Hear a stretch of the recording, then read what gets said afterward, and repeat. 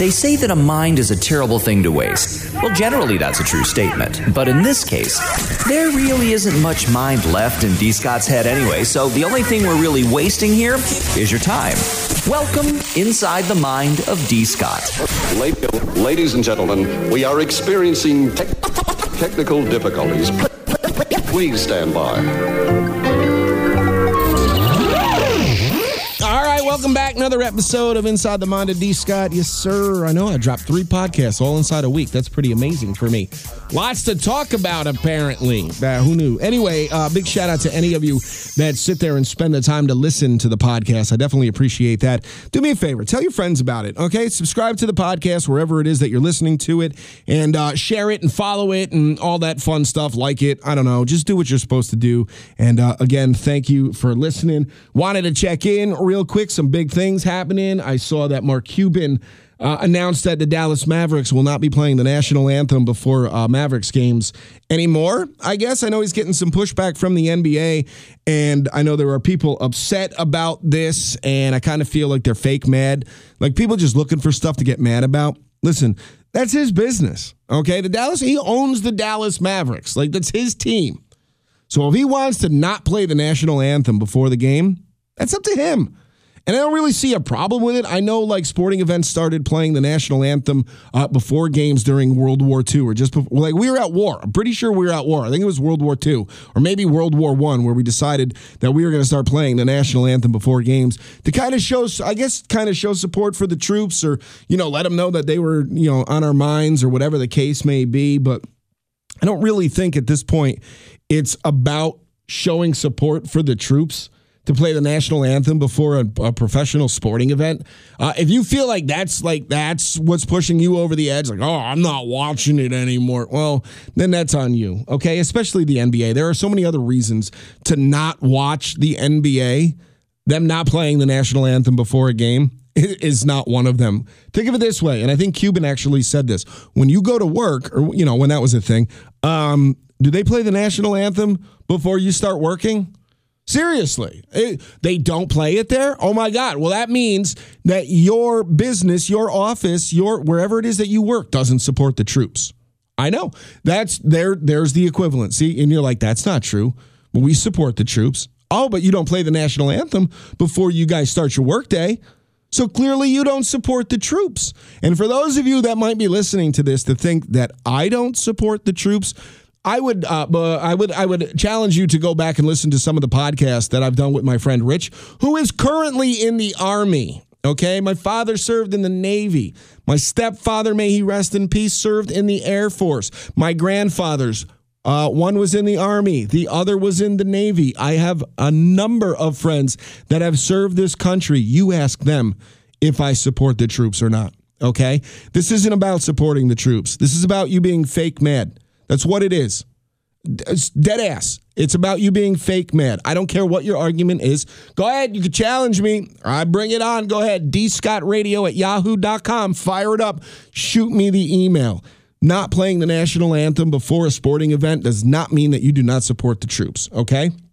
It's the same people that are mad that they're not going to play the national anthem before games that have a problem with athletes protesting during the national anthem. You don't support the troops because you took a knee and you did your peaceful protest during the national anthem. You know how many soldiers or veterans I've seen post, they have every right to do what they're doing. Those are the rights that I fought for. Seriously, I know. So y'all need to get off your soapbox. Dead ass, you're fake mad. Stop looking for things to be offended by. And most of the people that are pissed off that the national anthem is not being played before a Dallas Maverick game, or may not be played, are the same people that sit there and call people snowflakes. And I know what you're thinking. You're listening right now and you're like, oh my God, I can't listen to this. He's a liberal. He's a Democrat. I'm not a Democrat or a Republican. I'm dead middle. I call it like I see it. Okay? Stop being fake mad about stuff. It's okay. It has no effect on anything if the Mavericks decide that they're not going to play the national anthem before a basketball game. Yeah, I know. It doesn't mean they don't support the troops. I'm just telling you that right now, all right? So let's plow ahead. Let's move on. I want to get into the Rock and Roll Hall of Fame. So I want to lighten it up a little bit. And again, if you got something to say to me, I know I sounded like I was so intense when I was talking about that.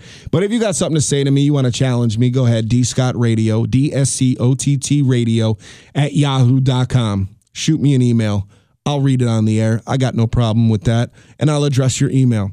Anyway, let's move on. Rock and Roll Hall of Fame nominees. A ton of names on the ballot this year. It was absolutely insane. I was like, holy mackerel, look at all the people. Let me pull up the list of nominees that are out there right now, and I'll give you some thoughts on that as soon as this thing loads. Of course, it's going super duper slow. Why wouldn't it go super duper slow? There we go. All right. Names that are on the ballot for the 2021 class going into the Rock and Roll Hall of Fame: Mary J. Blige, Kate Bush, Devo, Foo Fighters, The Go-Go's, Iron Maiden, Jay-Z, Shaka Khan, Carole King, Fela Kuti, don't know who that is, LL Cool J, New York Dolls, Rage Against the Machine, Tina Turner, Dionne Warwick, and Todd Rundgren, who I believe is the guy that's saying, I don't want to work, I want to bang on the drum all day. I think. Let me double check that real quick. TODD, Todd. What was his name? Oh my goodness. Now I don't remember the guy's name. Todd. Hang on. Where'd it go? Todd Rundgren. Okay. Todd. TODD RUND. Todd Rundgren. Now that song is stuck in my head. I'm really not happy about that. Is that what he's saying? I wanna bang. Yep, bang the drum all day. For those of you that work in radio or have worked in radio and have ever heard the 5 o'clock whistle, shout out Donnie Michaels, John Fox, shout out Scott Shannon, shout out any afternoon jock that's ever worked at Z100 in New York City, and anyone else that's copied the 5 o'clock whistle. You know that song. So let's get back to it because I want to give you my thoughts on some of this stuff. Who I think should go in. And I saw people like Carole King. I don't even know why she's not in the hall yet. I'm surprised Tina Turner is not in. I saw people complaining about Dionne Warwick, like, oh, she's not even rock and roll. And Mary J. Blige, you're not rock and roll. It's not the rock. It's not. That doesn't mean that they played rock and roll. It's not like there's just a music hall of fame. Okay, and the Rock and Roll Hall of Fame just spans the entire board when it comes to musicians and artists. So, I mean, for me, I think it would be epic to have Jay-Z and LL Cool J go in at the same time because they had a classic beef when Jay-Z first came out. So I think that would just be comical. Although I think they have squashed it. Definitely think Foo Fighters need to get in. Like I said, Carole King should probably already be in there. But for me, Foo Fighters, the Go-Go's, like, why are they not in? Like, come on.